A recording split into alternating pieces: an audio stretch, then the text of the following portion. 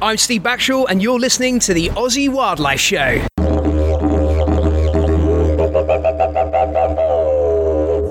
All right, guys, welcome to the Aussie Wildlife Show. Adrian here, and I'm here, of course, with Steve. G'day, guys. And we're very lucky today to have with us Dr. Wayne Boardman. And Wayne is a wildlife vet and friend and neighbour. Welcome, Wayne. Hi, guys. Nice to be here. Mate, thanks for coming on. Been meaning to get you on for a long time, actually. Known you for a number of years. You work with the vet students at Roseworthy here, and they're lucky because they get to work with the reptiles, and that's your influence there that thinks that these guys, they're going to become vets. They get to see cats, dogs, rabbits, cows. They should have reptiles as part of their course too. Well, they should have any sort of wildlife, really. And so it was fantastic when I decided to go and work at the new vet school that I had the opportunity to set up a course for our new vet students, and I had sort of a great opportunity to organise a course how I saw fit, and thought it would be great to have them anaesthetising birds, reptiles, snakes, a whole variety of different species, because not many places in Australia get an opportunity for students to actually anaesthetise and do health checks on these animals, because they're going to see them when they're out in practice. So I thought it was a really good idea to give them that opportunity. Do you ever get students that don't want to touch snakes?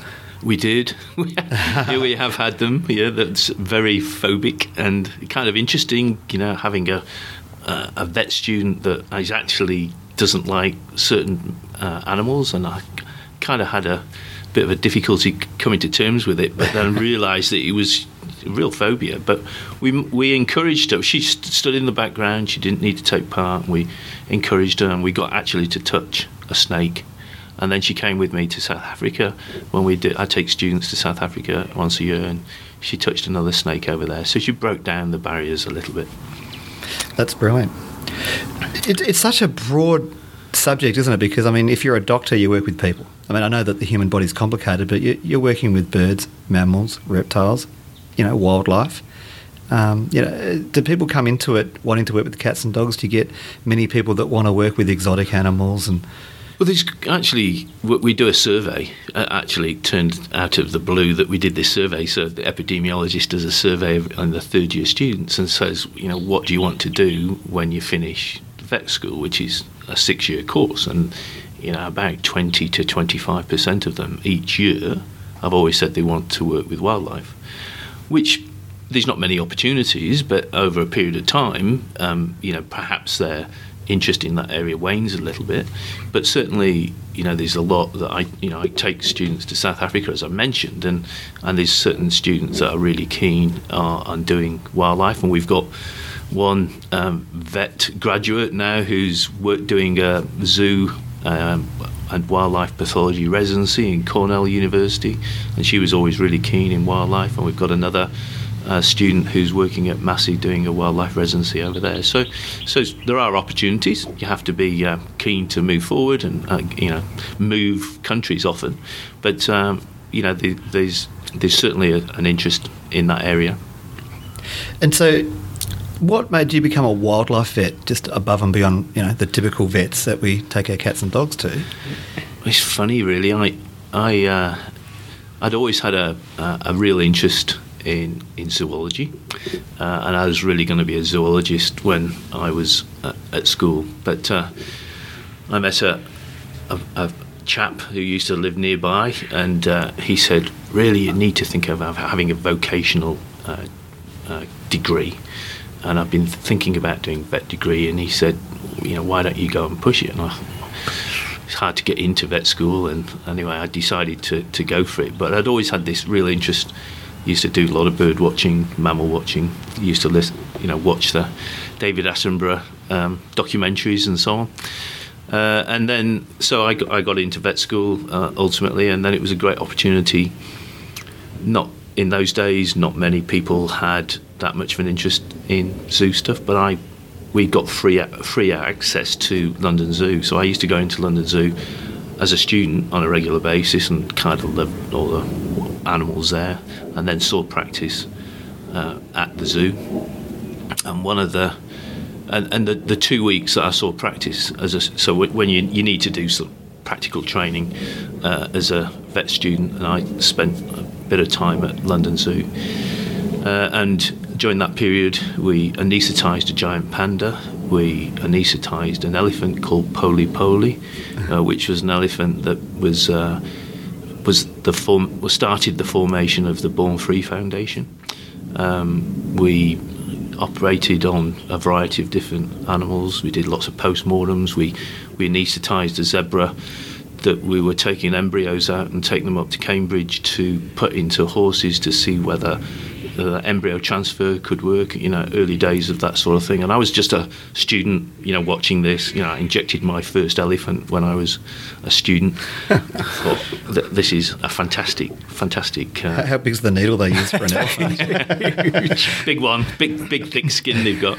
And then when I was a vet student, we had the opportunity to go and do research in Kenya. So the Royal Vet College where I went had a tradition every 2 years of having students going and doing a research project overseas, going back from the 60s. So this was in the 80s, and we got an opportunity to go to Kenya, and we lived and worked on a game reserve outside Nairobi, and we did a nutritional study on all the wildlife that were on that property, and stayed there. So observational mostly, but took samples, did some laboratory work. We did some work at the snake park. A group went up to do some work up in Lake Turkana. We stayed in the base near Nairobi, but what a great experience, and that was really a life-changing experience to do that as a student and then go and see practice at London Zoo. So that gave me a great opportunity, a great feeling. That's what I wanted to do in the future. But then, the opportunities are few and far between. So it wasn't until I moved to New Zealand where I started to work in practice, but nearby in a wonderful little town called Otorohanga in the King Country. They had a little kiwi house, which was the first, an original kiwi house in New Zealand. So the local pharmacist, the local vet, passionate about wildlife, set up this little kiwi house and had native birds in there, and sort of learnt how to look after injured kiwi that would come in that had gin traps, injuries and all that sort of thing. And so I started to do that work for that property, and suddenly out of the blue there was a job that was advertised at Auckland Zoo for a vet, and so I thought, might as well apply for it. I haven't got a huge amount of experience, but I put my best foot forward. A handwritten application, which today is just ridiculous. But I didn't have access to the computers weren't invented, and I did write neater than doctors did. Well, I did. I was very neat in those days, and so I didn't really have access to a typewriter. So anyway, handwritten. Didn't hear anything for months, and then they contacted me and said, would you like to come up for an interview? We've interviewed a few people, none of them were suitable. So we wondered whether you might be suitable. So I went up for an interview and got the job. So that was back in 1989 when I started working as the first full-time zoo vet in New Zealand at Auckland Zoo. Almost 30 years. Exactly. Yeah, I've been working with zoo, wildlife, species ever since, and that's my passion. And that passion has seen you travel around the world, getting involved with various animals. I mean, especially today, everyone knows about the conservation issues with wildlife disappearing, so many threatened species, and you're in a position where you can actually make a difference. Well, that was my plan, and I hope I've contributed some in some small way. Certainly, when I first started working at Auckland Zoo, it was a bit of a challenge getting going, and there was not a lot of support from some staff, and I was kind of mixed about whether I was going to continue or go back into practice. But then I kind of had an epiphany at one stage, a couple of years in, and said this is what I want to do for the rest of my life. I'm not going to earn much money. I'm not going to have my own practice. big deal, but I'm going to be... So it was about conservation, really, and I wanted to contribute to conservation as much as I possibly can. So, it took me back to when I was a kid, thinking, wanted to do zoology, wanted to be a naturalist, talk about animals and things like that. And then this gave me the opportunity that I could combine being a veterinarian and working with wildlife and for conservation. Yeah, because a lot of people don't realise that. I mean, they think of zoos and they think of cleaning animal enclosures, chopping up food, and making money out of keeping animals in prisons. That's the negative slant on a zoo. But I mean, particularly these days, there's a whole heap of conservation activities happening behind the scenes with zoos. It's like, and it's analogous to an iceberg, where the biggest part of it's underneath the water, the bits that people don't see. Oh, and having worked at Auckland Zoo, which developed lots of conservation programs, do fantastic work. I've got the most amazing zoo now, get huge visitation, gets awards.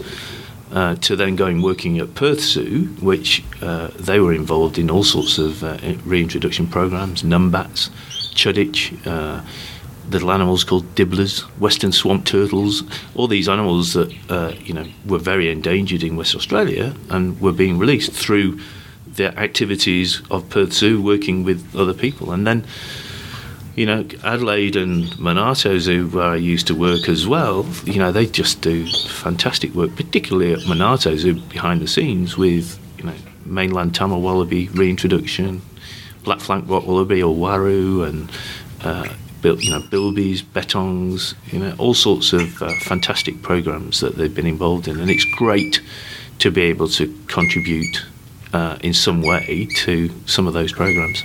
And a lot of animals that you just named then, like dibblers and warriors, there's some fun things for you to go home and Google. People that are listening. Go home and Google. Can I find out now what a dibbler is, please? A dibbler is a little, it's called Parantechinus, so it's like an Antechinus, which is a small marsupial mouse. Right. That is particularly endangered over in West Australia. West Australia always has some interesting alternative names to, western quail or chuditch, dibbler or Parantechinus. So they always have these kind of interesting names over there. So I hope that answers it. That clears that up. Thank you. They call southern brown bandicoots quenders. They do. And burrowing bettongs are booties, and brush-tailed bettongs are woylies. So. And the dibbler's related to the Tassie devil, which is odd. Oh, yeah, one of those guys. I've never seen a dibbler. Yeah, no, it's a carnivorous marsupial. Yeah. And I know Waru only because we saw them the other day. Yes, we saw. What's her Maureen. name? Maureen. Yeah. Yeah, amazing. I take the students to Monarto in the first semester, and we get to see Maureen, and we tell a story around Maureen because I was involved with some of the guys at the zoo, Dave Taggart, Ian Smith, and a bunch of guys from the Department of Environment, where we went up to the AP Wildlands up in the northwest of South Australia and caught some of these black flank rock wallabies, which are called waru up there. And then we'd do health checks on them. So I would take all my gear up into a little area called Kalka, which is next to Piplajara, which is right on the furthest tip, Surveyor General's Corner, really close to West Australia. And there's just a small pocket of black flank rock wallabies in that area, and there's others on the eastern parts of the AP Wildland. So it was my job to go and look for these animals, and we set up traps, and we take all the gear up, and we have a rock, which was my little table where we'd anaesthetise and do health checks on them and so on. And then the aim was to take some of the pouch young from those females, take it from those females, and then fly it down in a little incubator. So this fancy little incubator was Tupperware container with a moist container, so swabs with saline in, and you just had to keep it between 18 and 25 degrees. So what they found out when you take a pouch young from the pouch of a female is that if you have the temperature too high, they use too much of their energy very quickly. So you have to keep them slightly cooler, and they can live for 8-9 hours outside the pouch. So these are 3-4 centimetre big pouch young. It'd be pink. Very, very pink, like translucent. You can see the milk going down, and you can see the liver and all sorts. So then we would take them down, so we'd fly them down from the west parts of the AP Wildlands down to Murray Bridge Airport, go to the zoo, and then put them in the pouch of a yellow-footed rock wallaby. And so the population built up over years to the extent now that they've been released back up into that area. That's amazing. That's awesome, yeah. It is amazing, isn't it? And like you were saying to us earlier, that by taking that baby, the female has an embryo in diapause that'll then spark into development. Absolutely. So we take that one away, but just right behind, another 20 odd days, is another one that's born and goes up into that pouch and fills that place. And that's a magical thing about embryonic diapause, and the fact that Dave Taggart developed this kind of technique to try and increase the numbers of animals, the numbers of endangered species through using this cross-fostering technique. So next time you visit a zoo, guys, that's some of the things that are happening behind the scenes. Yeah, that's just one of the things. When you think about London Zoo, where I used to work, they have a whole international research organisation based around conservation, and they have conservation programs all around the world as well. So the zoos, London Zoo and Whipsnade Zoo, are just part of the whole organisation of the Zoological Society of London, and they have the Institute of Zoology, which is part of the Zoological Society of London, that is doing enormous amount of fantastic work all around the world. Now, you mentioned that you lived in New Zealand. You were talking to me earlier today about I can't remember the name of that big giant, the world's biggest 3-kilogram parrot. Yeah, yeah, that's right. It's we were very, very lucky to work with the kakapo. Extraordinary, beautiful bird, sort of olive kind of green colour, about 3 kilos, flightless. So it was adapted to New Zealand situation. Didn't have any predators, so it could do well. And then we introduced all sorts of cats in particular, but stoats and weasels, to New Zealand, and that decimated their population. So the chicks, there was no recruitment. These animals are very long-lived, 50, 60 years perhaps, breed once every 4 years. So the chances of recruitment in that situation where you've got cats and you've got other predators, then there was no chance really of that species recovering. So back in the early 90s at Auckland Zoo, they were looking at how to try and help the species, and so we were asked through the curator primarily to hand raise a bunch of kia and kaka, which are New Zealand species of parrot. Then they fly, of course, but relatively similar, but quite different in lots of other respects. But the idea was to try and get some skills in hand raising these birds before they would bring a kakapo chick to the zoo, which they did. And we initial attempt wasn't particularly successful, but the second attempt was successful, and we hand raised one that was released back into the wild. And that was, we learned a lot about that. So there was about 51 animals at that time. So this was the 52nd, So it was anywhere that's in the wild, that's everywhere. Completely. Yeah. And the only place is New Zealand where they are. So they used to live down on Stewart Island and in the Fiordland in particular, but they were very, very common birds all over New Zealand until European settlement.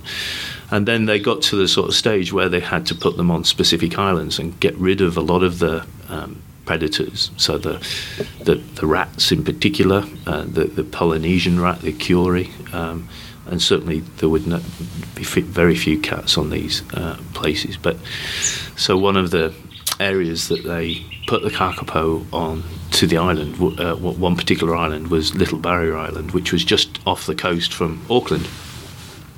And one day I got called upon, we've got an injured kakapo, can you come over to the island? Well, yeah, sure. How do you want me to get over there? Because it's not an easy access. And we'll fly you by helicopter. So, that sounds pretty good, really. So I got flown over by helicopter and on more than one occasion to Little Barrier Island to check on one of the kakapo. One of these kakapo had a harness on, a tracking device to try and find it, and it had injured it. So they wanted me to check it, and we had to go like over 3 days, very high mounting, up and down until we could actually find it and manage to treat it. The injuries weren't too excessive, and it was all hunky dory, and the kakapo were there on that island to try and help save them, and they were being given provision. They were provision fed. So these kakapo are extraordinary in the fact that around about January, February, the males boom. So they've got this incredible booming sound, and they're a lek breeder. So they go up into this track and bowl system, and then they just stand there and boom, boom, like all night long, and to attract a female. And they lose a lot of energy doing this, and then the female, when she feels like it, goes up there, mating occurs, and they might produce 1 or 2 eggs if you're lucky, and they might do this once every 4 years. So there are species that weren't designed to cope with the vagaries of introduced predators. Did very well otherwise, but in those sort of situations, they were just being hammered. So they found ultimately on Little Barrier Island that it probably wasn't the best kind of environment. So they put some birds on the Marlborough Sounds in the North Island, the north of the South Island, and then they also put some on Codfish Island, which is at the bottom end of the South Island, not far from Stewart Island, and they've subsequently bred really very well now, but they've been supported. If you go and look at kakapo online and look at what the Department of Conservation do to try and help support those animals, and sometimes they'll got cameras on nests and they might take them away as the eggs wet until they've hatched, and then they put them back in, and then they're keeping an eye on them very, very closely. And on those islands, they're free of the predators, which is fantastic, but they're still very protective. And now there's about 150. So I was incredibly privileged to be able to work with a charismatic parrot like that. I think Stephen Fry has and Mark Carwadine on the Last Chance to See documentary that they did. Mark Carwadine was mated. His head was mated by a male kakapo. I remember that. Yeah. And got lots of scratches. So when they're been booming for a while and they're in peak condition, then they'll even make people's heads. Nothing comes of that, though. No, unfortunately. No. New Zealand's one of the only other places besides Australia that I can think of that never had cats.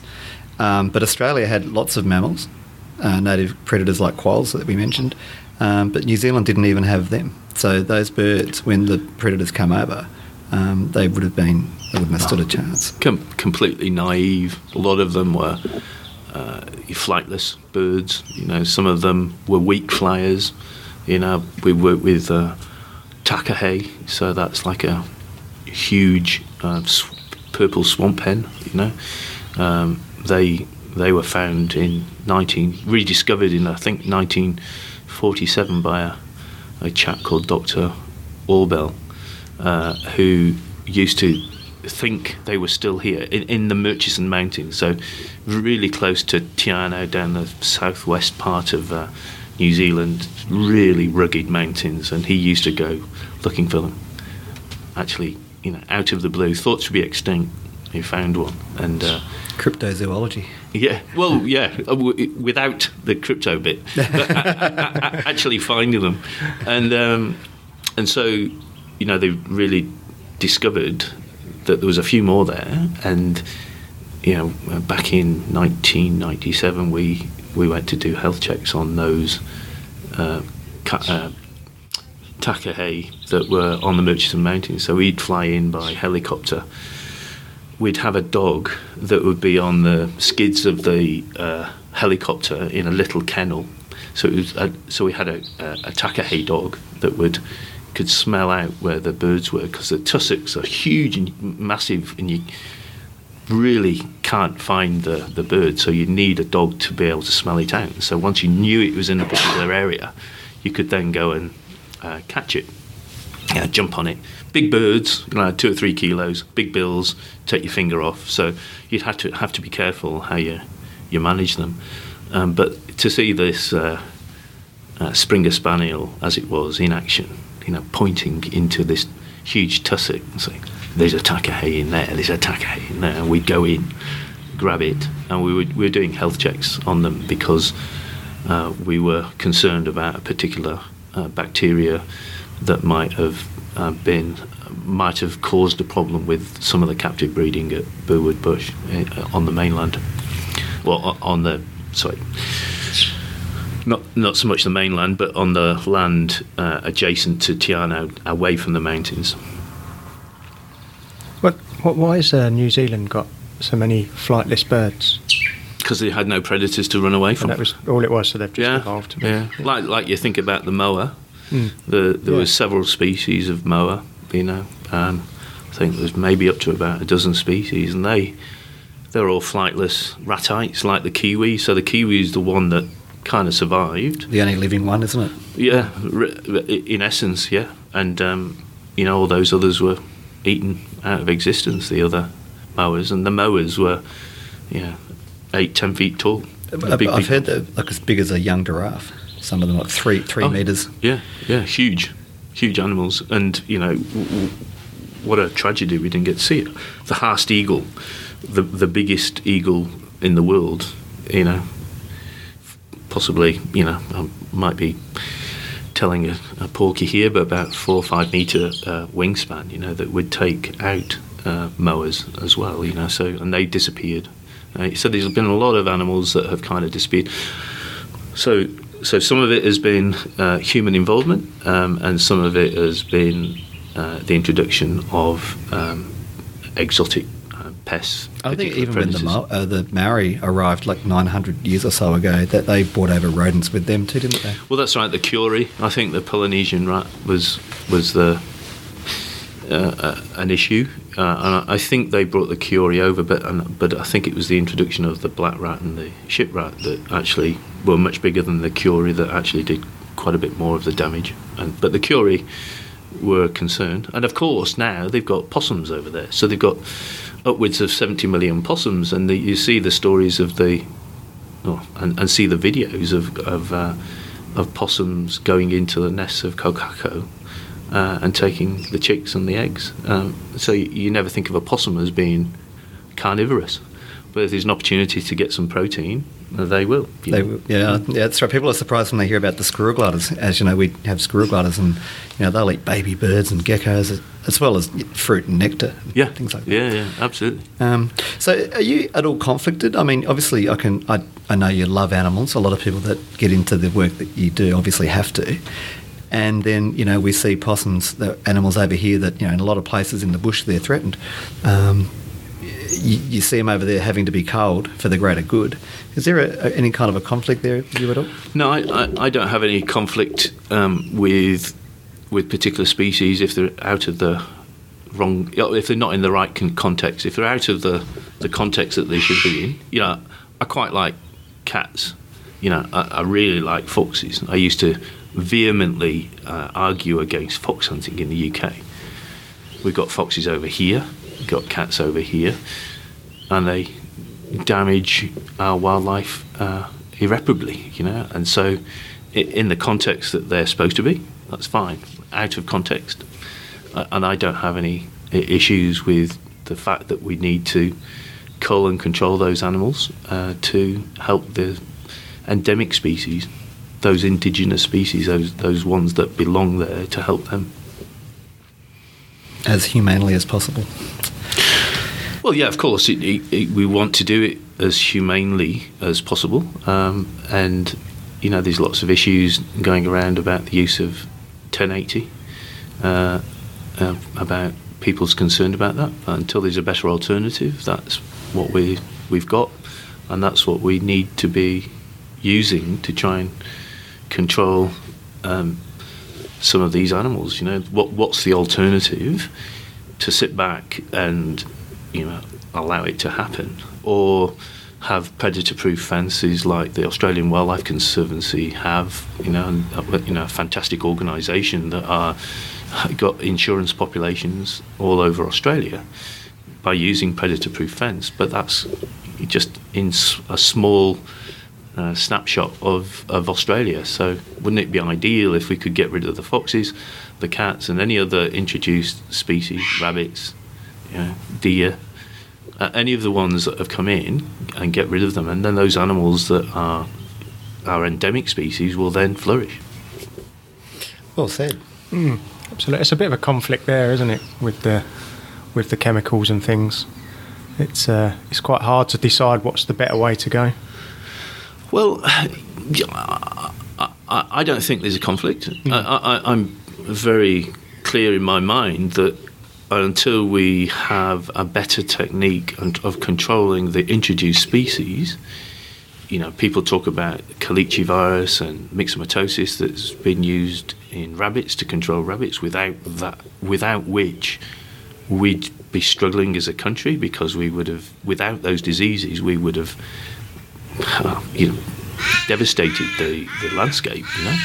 Thankfully, we had those diseases, and I believe that that if there are some controls that you can put in place, yes, there's more of a concern now about the kind of welfare and the moral and ethics of it, but I'm of an opinion that we have a duty to look after our endemic species more than what we need to be concerned about of controlling those species that we've introduced. We've made the mess. We've introduced cane toads. We've introduced, you know, climatisation society. Let's bring foxes over for fox hunting. A lot of all of these sort of things were done without the slightest thought about our endemic species, and we need to take back what we have in Australia and help them support them as much as we possibly can. Very well said. Yeah, good stuff. Yeah, because we're very lucky over here, the unique wildlife that we have. Oh, extraordinary stuff, you know, like wonderful with, you know, marsupials and monotremes. I would just love to have seen some of the wonderful species that we can only see at the Naracoorte Caves in the museum down there. You know, wouldn't it be fantastic to see a diprotodon or a marsupial tapir or a Thylaca leo, you know? You imagine a Thylaca leo running around, or a thylacine, you know? We've lost a lot of our ecosystem management as a consequence of losing those species. Yeah, it's very hard to get your head around. It can sometimes get overwhelming too. Does your job ever get overwhelming for you? I sometimes feel a bit down at the prospect of, you know, are you actually doing anything useful, you know? As I mentioned before, I felt I wanted to dedicate my career to conservation, really. And you know, you think, you know, have you done much? Have you contributed much? I'm not sure. One of the great things about being a lecturer at university now is, having garnered and gathered all these experiences over many, many years, I can share them with the students, and also perhaps have an influence on the students in the direction that they go. So I don't just talk about individual species health and management. I talk about population management. I talk about how we need to look after our environment and what are some of the aspects that are having an effect on our species, including climate change and introduction of different species into the Australian landscape. And so I feel very passionate about being able to convey some of these ideas to the students, and then I get the students to do presentations on some of the major issues that we've got in Australia, including plastics in the sea and shark culling and how to manage endangered species. Where can we go in terms of trying to control the species that we've introduced as well? All of those sort of interesting kind of topics that are very topical at the moment, and that I want our students, and if I can have an influence in a little way with our students, then hopefully they can take the baton on and do some more useful work in the future. So I try to get them stirred up, as much as I possibly can. And time will tell whether I've stirred them up enough. I wish some of our politicians could come into your classroom and be stirred up. I'd love to. I regularly write letters to politicians. I feel duty bound to actually write a letter, and I don't. Do you handwrite it? I don't. Surprisingly, I'm quite good at typing these days, and I think it would be such a novel thing for them to receive a real letter. Maybe it might have a better effect, but I just feel that when there's some glaringly important issues, our lack of sort of planning when it comes to climate change at the moment is just maddening and so silly and so short-sighted. And I'm concerned for my son's generation and the generations that are to come, that are we going to have places, wild places, and that are we going to be affected so badly by climate change that we're going to really struggle as a species? I talked to a friend of mine in South Africa just recently, and he put it quite succinctly and said, that the Earth will continue long after humans have gone. If the humans don't get their act together, the humans will, the species will implode. We've only been on Earth as a species for a few 100,000 years in the context of the whole time period of the Earth, a blip in time. And if we don't, if we aren't caring of our Earth, then we'll just disappear, and the Earth will survive in a different. It will be a different incarnation. There won't be humans, but there'll be other species that will come along, and the Earth will continue, but we won't be here to cause problems. Well, it's like the meteor event of 65 million years ago. We can sit here and go, well, lucky that happened because now we're here. There might be some new species going, well, lucky they did all that. Yeah. But I wonder whether humans will persist, because we might get thrown back to the Stone Age, but we might exist somewhere. I mean, we've got people living in the polar regions, we've got people living in the arid regions. We're pretty adaptable, I guess, too. Oh, we are adaptable, and that's for sure. And certainly it's likely that some people will live. But when you're talking over thousands and possibly millions of years, ultimately the Earth will be here, fed by the sun, providing some energy, and there'll be a whole new suite of different species, and humans might be in the dim, distant past. Yeah, but maybe not future generations of humans. They'll miss out on those species that we're losing now, even despite the fact that in millions of years new species will evolve. So it is sad. I mean, like you say, you can stand back and go, oh well, everything goes extinct, but it's still a shame. I mean, I think so. But what we're doing, we the extinction rate is 10,000 times the background extinction rate. Now we've got clear evidence that the temperature is man-made, and yet we have politicians that can't come to terms with the fact that we are causing a lot of these issues, and we need to reverse it before it's too late, even for the next generation or two. And it seems like most people you speak to are pretty reasonable and kind of understand that. But there's such a big divide between what scientists say and what the average punter wants and what politicians do. Is that a financial reason there somewhere? Oh, I'm sure there's some sort of backhandedness going on.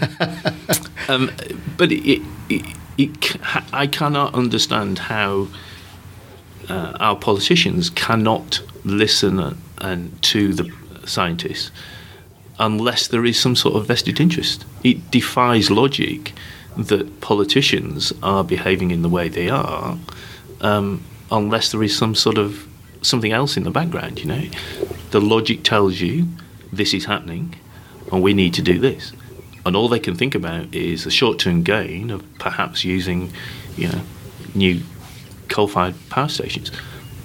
Watching TV last night, the idea of using nuclear power, no one's, it's too scary to even think about using nuclear power.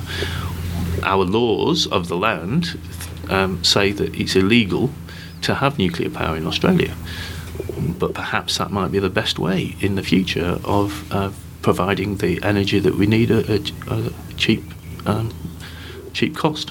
It's the bloody Simpsons that have ruined it.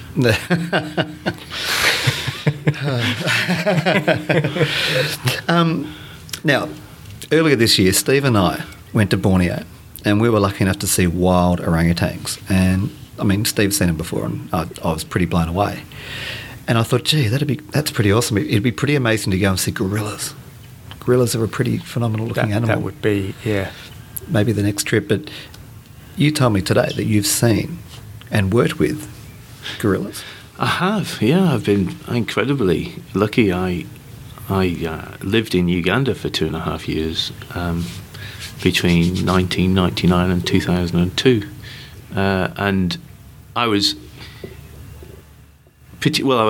I went over there to help. I was volunteered. I decided that I wanted to try and help and do some stuff, and so I went over to Uganda to help train some of the veterinarians and work in a chimpanzee conservation program for the Jane Goodall Institute. There was a lot of chimpanzees that were coming in on a regular basis that were youngsters that were part or leftovers from the bushmeat trade. So when they would go in, poachers would go in and kill chimpanzees, they would save and spare the youngsters and then try to sell them as pets, and then they were confiscated, brought into Entebbe, and then ultimately onto an island, Ngamba Island in Lake Victoria. And so I was involved in a lot of that, and flew to Queen Elizabeth National Park to pick up a chimpanzee that was found, that was being tried to be sold in Uganda, brought across from Congo. Hi, birds. And it was tethered to a pole, and we had to inject it. We put it on the plane, anaesthetised it, put it on the plane, and flew back down to Entebbe with this baby chimpanzee called Kalema, ultimately. And so that was happening all the time when we were there, and so those chimpanzees had to be hand raised. And so my girlfriend, my wife now, came over, and she's great at hand raising animals, and so she was involved in hand raising, part hand raising 12 baby orphan chimpanzees that were, psychologically pretty badly disturbed because their family had been killed around them, and they were just left on their own. So we provided them with as much attention and care as we possibly could, and then ultimately put them on an island as a big group. So the Ngamba Island's still going now. In fact, it's celebrating its 20-year anniversary this week. Unfortunately, we couldn't get over there to go and celebrate with them. But those chimps, met Jane Goodall. She came over a couple of times. In fact, she got injured, and I carried her out of the chimp area because she got jumped on by a chimpanzee and actually broke her foot, so I had to carry her out. But that's another story. But whilst I was there, I got an opportunity to go and see the gorillas. So on the 1st of the 1st, 2000, so the Y2 bug was about to cause havoc all around the world. I happened to be in Mugahinga National Park. I thought, a good place to be. No Hurry up. That's right, great place to be. So right on the border between Congo, Rwanda and Uganda. But just in Uganda. So I went down to see the gorillas, for the mountain gorillas for New Year. And they were in Congo. And then also so I arrived on the couple of days before, we had to wait. And then on the 1st of the 1st, they moved across from Congo into Uganda. So literally 200 metres across the border, so we could go and visit them. So I was the first person in this millennium. It sounds ridiculously silly, but to actually see the mountain gorillas in Mugahinga National Park.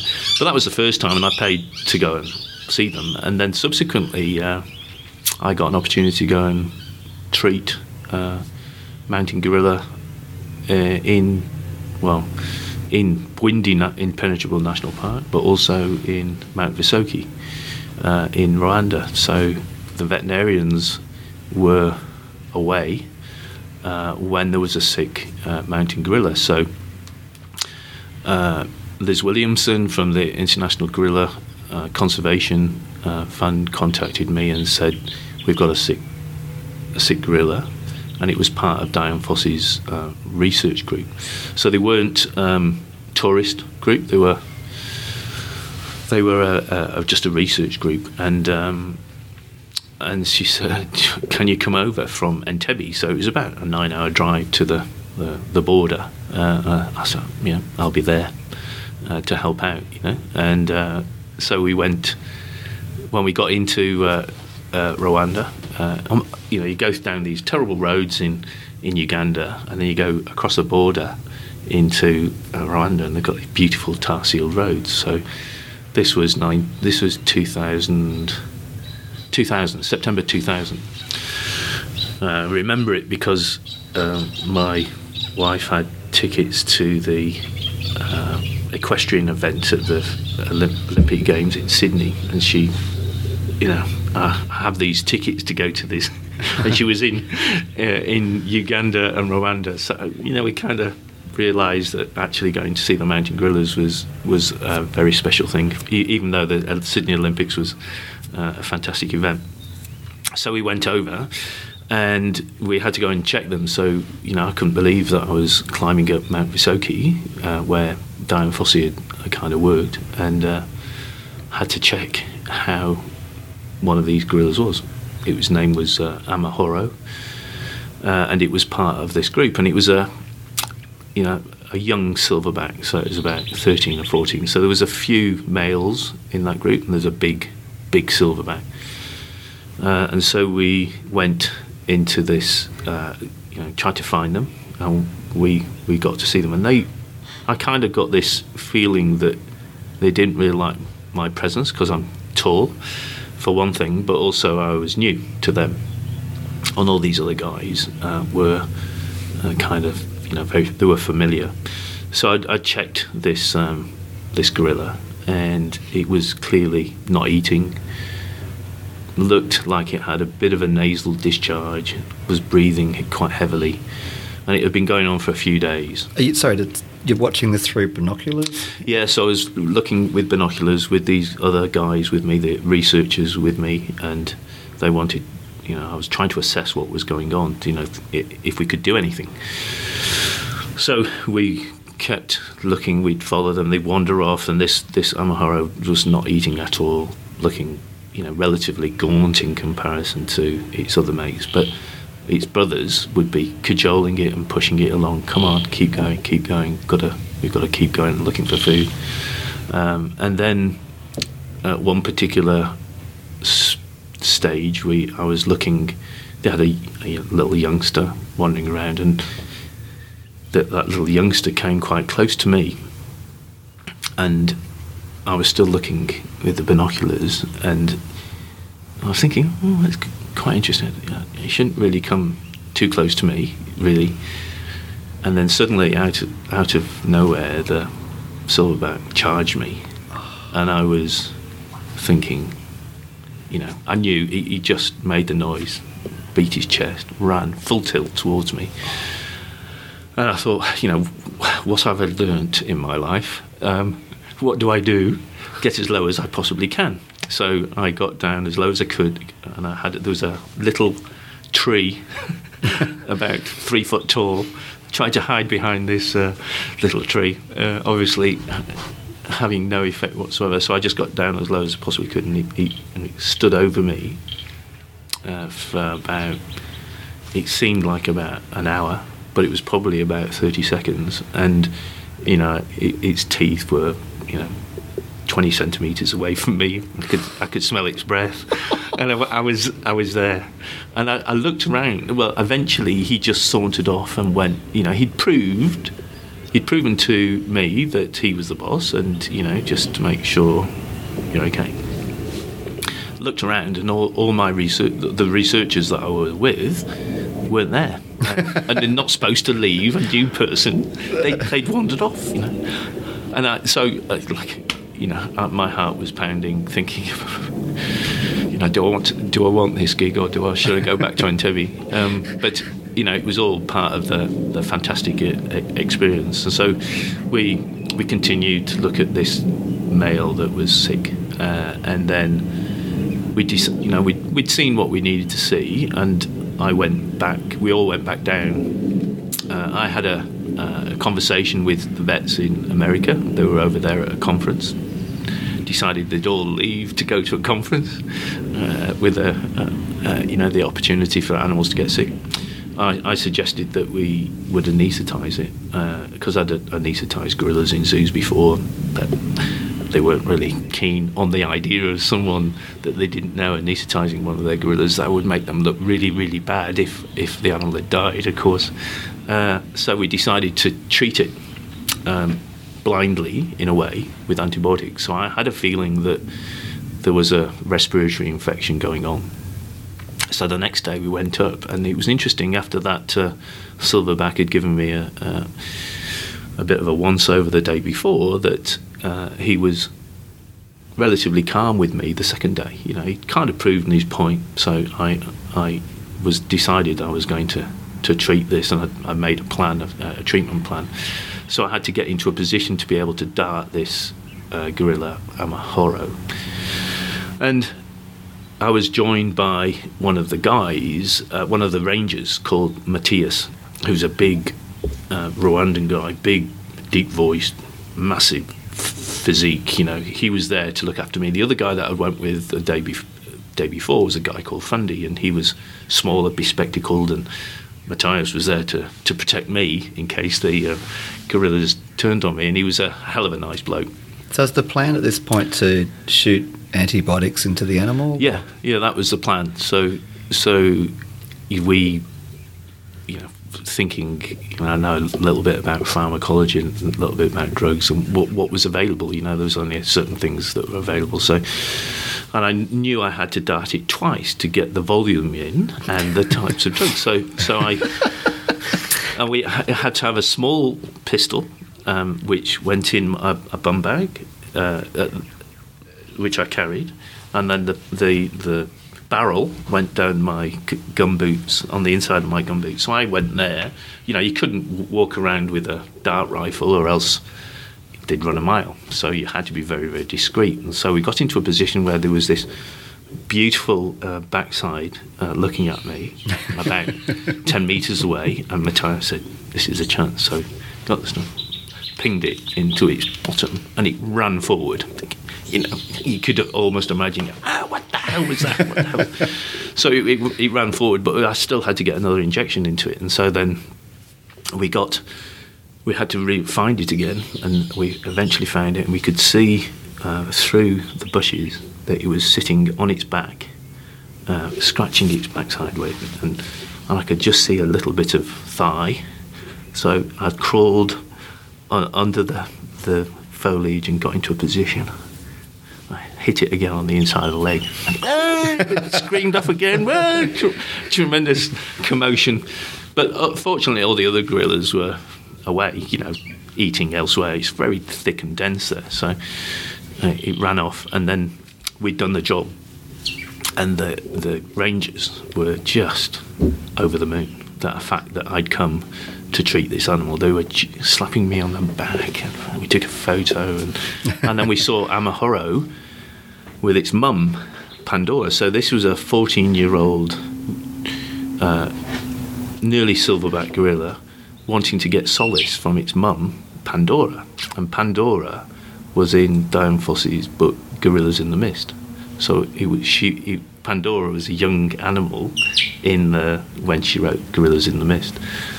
And so there was that connection. She had a bit of a dodgy eye, and this Amahoro was trying to get, help me. Someone keeps biting me or stinging me or something. No, I don't know what's going on.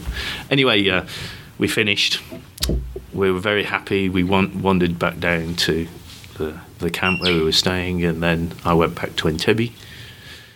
And we heard a few days later that he'd started to pick up after a couple of days and went on, and he was fine. And so I kind of was really delighted and tickled pink that our intervention had contributed into him recovering.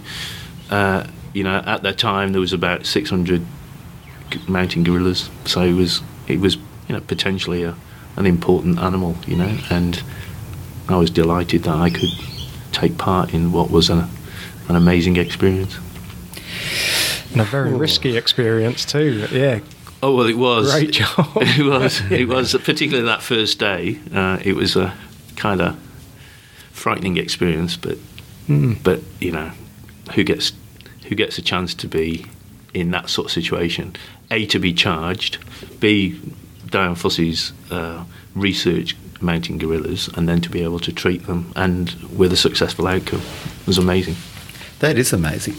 Some of the places where you go, obviously it's not really an issue here in Australia, but some of these places where there are endangered animals are war-torn, you've got all these other outside factors going against you before you even see an animal. And you'd have had that with the gorillas as well. That would have been pretty dangerous. Very much so. The year I went to Uganda in 1999, in the early part of 1999, there were some tourists that were kidnapped by some of the militia in Uganda rather than Rwanda, where I was with those animals. But those militia, called Interahamwe, would move in those areas very much all the time, and often would kill mountain gorillas. But they were always a kind of concern. Congo has had untold misery for the past 20 years or so. Millions of people have died, and a lot of it's to do with some of those militia people that live in the Virunga Mountains area. But there was a sad note that about 12 months later, I got on really well with Fundy and Matthias, the guy who was protecting me on the day that we were darting the animal, and I got a call from Liz Williamson about 12 months later that Matthias had actually been shot dead protecting the mountain gorillas. He'd gone up, as he did every day, to look at the mountain gorillas to find out where they were, to make sure they were okay, spotted militia, and he was about, it was all about shoot on sight, and they got him before he got them, and you think what Matthias had gone through, and he'd lost his wife in the genocide in 1994. His wife was shot in the paddock with a child on her back, and he'd gone through all that hell on earth in 1994 was a ranger, and then he was passionate about looking after his mountain gorillas, and then he took a bullet. So those guys in those areas protecting those animals are amazing. That we need to support them as much as we possibly can. And I was terribly upset about. To me, he was a conservation warrior, and he'd lost his life. Would I do that? Probably not, But he did that, and we don't recognise these guys as much as we should for what they do. And you did do that. You put yourself at risk as well, so yeah. Well, yeah, but it's nothing like I had Matthias looking after my back. It was a big, exciting experience for me. But he lived that every day. And he'd been through hell and back, as most Rwandans had during that sort of genocide period and post-genocide period. Yeah. It's incredible when you consider that these guys, with all those factors, still take the time to conserve another animal. Oh, I know. It's amazing. It is amazing, and there's a lot of very passionate people in those areas, that are doing the right thing. In Congo, it's not beyond for people to actually eat bushmeat. To eat a lot of, particularly apes. And they will eat in chimpanzees, gorillas, and so on. In Uganda, though, Ugandans think of chimpanzees and gorillas as cousins. They don't. They would never think about eating an animal. So it's different cultures, different sort of situations, different people, and how they're reacting to what we have. The wildlife that we have in our countries. I think in the Congo they don't even consider pygmies to be people. Well, often, one of the amazing things that we did when we were in Mugahinga National Park, which is in Uganda, which is a mountain gorilla park, the Batwa, which are the local people, the pygmy people from that area, were pushed off that land. Now, we befriended a guy called Sheba, who was a local guy from Kisoro, and he came over to Taronga Zoo when I was working there. He's a really sort of passionate, community-oriented person, passionate about the conservation of animals, but also about helping people in the local community. And he contacted us and said, it'd be really nice to do something for these Batwa people. So I contacted Katrina, my girlfriend, my wife now, back in Sydney before she came over, and said, can you try and raise a bit of money to try and help these guys? So she raised $300, not much really, but she brought it over because we didn't have much time. Brought it over, and we went and bought some second-hand clothes, bought a whole pile of food. And these Batwa were just desperately poor, absolutely the poorest of poor, and disenfranchised from, because they were hunter-gatherers that lived on Mugahinga National Park in that area and just had nothing, just second-class citizens. And so we went over, and it was just a small gesture, and we got some clothes, and to see them fighting over items of clothes and some food just humbled us. They danced for us, and they brought out this millet drink, millet beer, and it has to go around everybody. And I thought, I'm not really sure I want to do this, but you kind of felt obliged to do it. And you take a sip from the same bowl, and it tasted disgusting. But it was, and they danced for us, and they didn't have any, water. They didn't clean. They didn't have any clothes, and so we just provided them with a little bit, And I just thought, wouldn't it be fantastic to help these poor people that have been, set aside because of the gorillas, And there's always this kind of issue that the mountain gorillas are close by to humans. The local people are trying to make a living. They're trying to grow crops, and the gorillas are coming in, stealing their crops, and then they come in contact with some of the diseases that humans have. So often the gorillas would get mange from the people who had mange. So they live in such steep terrain. The only water is at the bottom of the valley, and it's a long way down there, and then you've got to haul that water up there, so they don't tend to wash as often, and it's quite cool at some times of the year. So these are kind of reluctant to wash, and hence they get skin diseases, hence they get mange, and that was then passed on to the gorillas as well. So this kind of interesting interaction that occurs, between people. Some people get really badly disenfranchised, but then we think, well, we've only got 650 mountain gorillas, but there's also the need to look after the people as well at the same time. We've said it many times on this show about human overpopulation, massive issue. We had Dr. James Ward from Sustainable Populations Australia, I think it's called. Any thoughts? It's the biggest issue in the world, and we need to tackle it at some stage, but it seems like it's a hot potato, too big a hot potato to actually discuss openly. And a lot of people, and I subscribe to this, is that educate women, and women will make better decisions rather than having those decisions forced upon them. And the availability of contraception and education at the same time is the only real way forward. And Uganda's population has massively increased. It's quite a clean, green country. The things grow.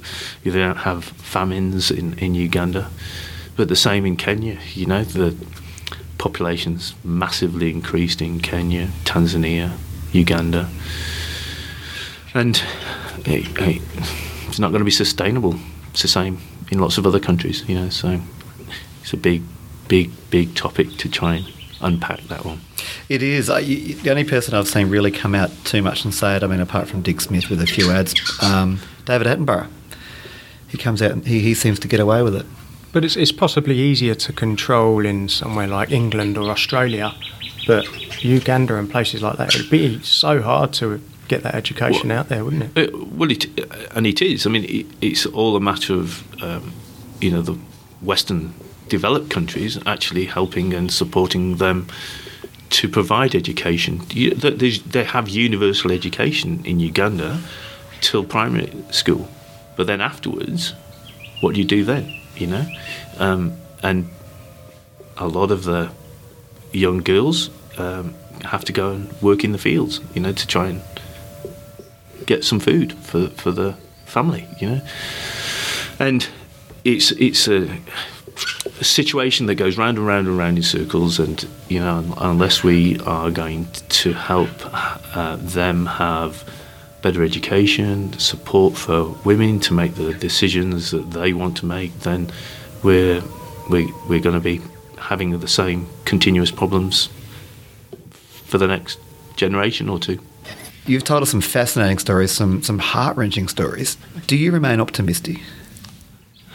I do. You have to be. You have to be optimistic. And I'm optimistic because I think the younger generation, my son's generation, and the generation of students that I'm teaching are feeling that we need to take control.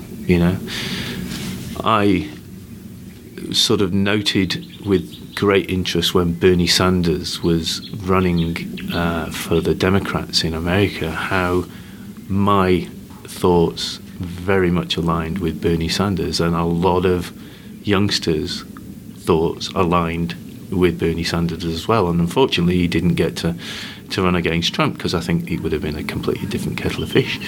And I think probably Bernie Sanders would be in there. And he is the optimist. We have to take back control. We've got to be progressive.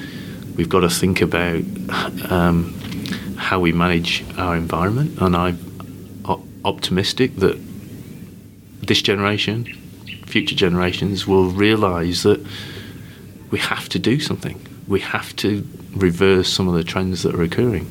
And that includes population controlling human population, but managing our environment and looking after it the best as we can, you know. I agree. I'm quite excited about the next generations coming through, because I really do think that education is working and people are accepting a bit more that we need to change what we're doing. Yeah, and you see that they're going to start not accepting the old political dogma, the old way of doing things. My son the other day said to me, do I have to do biology to be an environmentalist? Studying at school. And I thought about it for a second, and I thought, actually, you probably need to do a bit of science. He's not particularly science oriented, but then I thought about it, and actually, it's about communication. It's about, you don't have to. It's nice to have some facts and so on, and you can find those facts, but actually, you need people to stand up and to talk and communicate about what we need to do and why we need to do it. I think so. I think do what you do best and be an environmentalist. And if you earn money, that's the thing you do. You're an economist. Do that and be an environmentalist. If you're a politically minded person, do that and be an environmentalist. Absolutely. And I think, we should all be environmentalists, and we should all be, being responsible and living sustainably as much as we possibly can. And it's just a paradigm shift that we have to think about, to move away from some of the old standard ways of doing things, Why can't we get electric cars? Why can't we have more solar power? Why can't we even, dare I say it, have nuclear power? All those sort of things that need to be put on the table and discussed in a frank and open way. With science supporting it. Science supporting everything. I'm totally about evidence-based science. Evidence is everything. And we have to go forward. Fantastic. That was awesome, mate. That was fantastic. That was brilliant. I love that. I don't know if we can add anything to that. That was a really good message to take out on, I think. A bit speechless on that last message. That's great. Yeah, that was really well said. Mate, did you want to add anything there to any of that? I honestly don't think you need to. But that was... No, I think that's probably a good way to end it. Yeah. You can do the editing at the end a bit, I suppose. Yeah, that's right, yeah. But no, no point in over-egging it. That was beautiful. I want to see you do a TED Talk, mate. I think that was the prelude to a TED Talk. Yeah, I don't know whether I'm at that sort of level, but it's nice to be able to, talk about some things that I'm passionate about. I could sit and listen to you for hours. Thanks, Steve. That's very Definitely. nice. Yeah. Apart from your northern accent. Don't start talking about soccer. Yeah, no, don't start talking about soccer. Yeah. Mate, thanks so much for coming on. That was amazing. Thanks very much. It's been nice to be able to have a chat with you. And thanks for listening.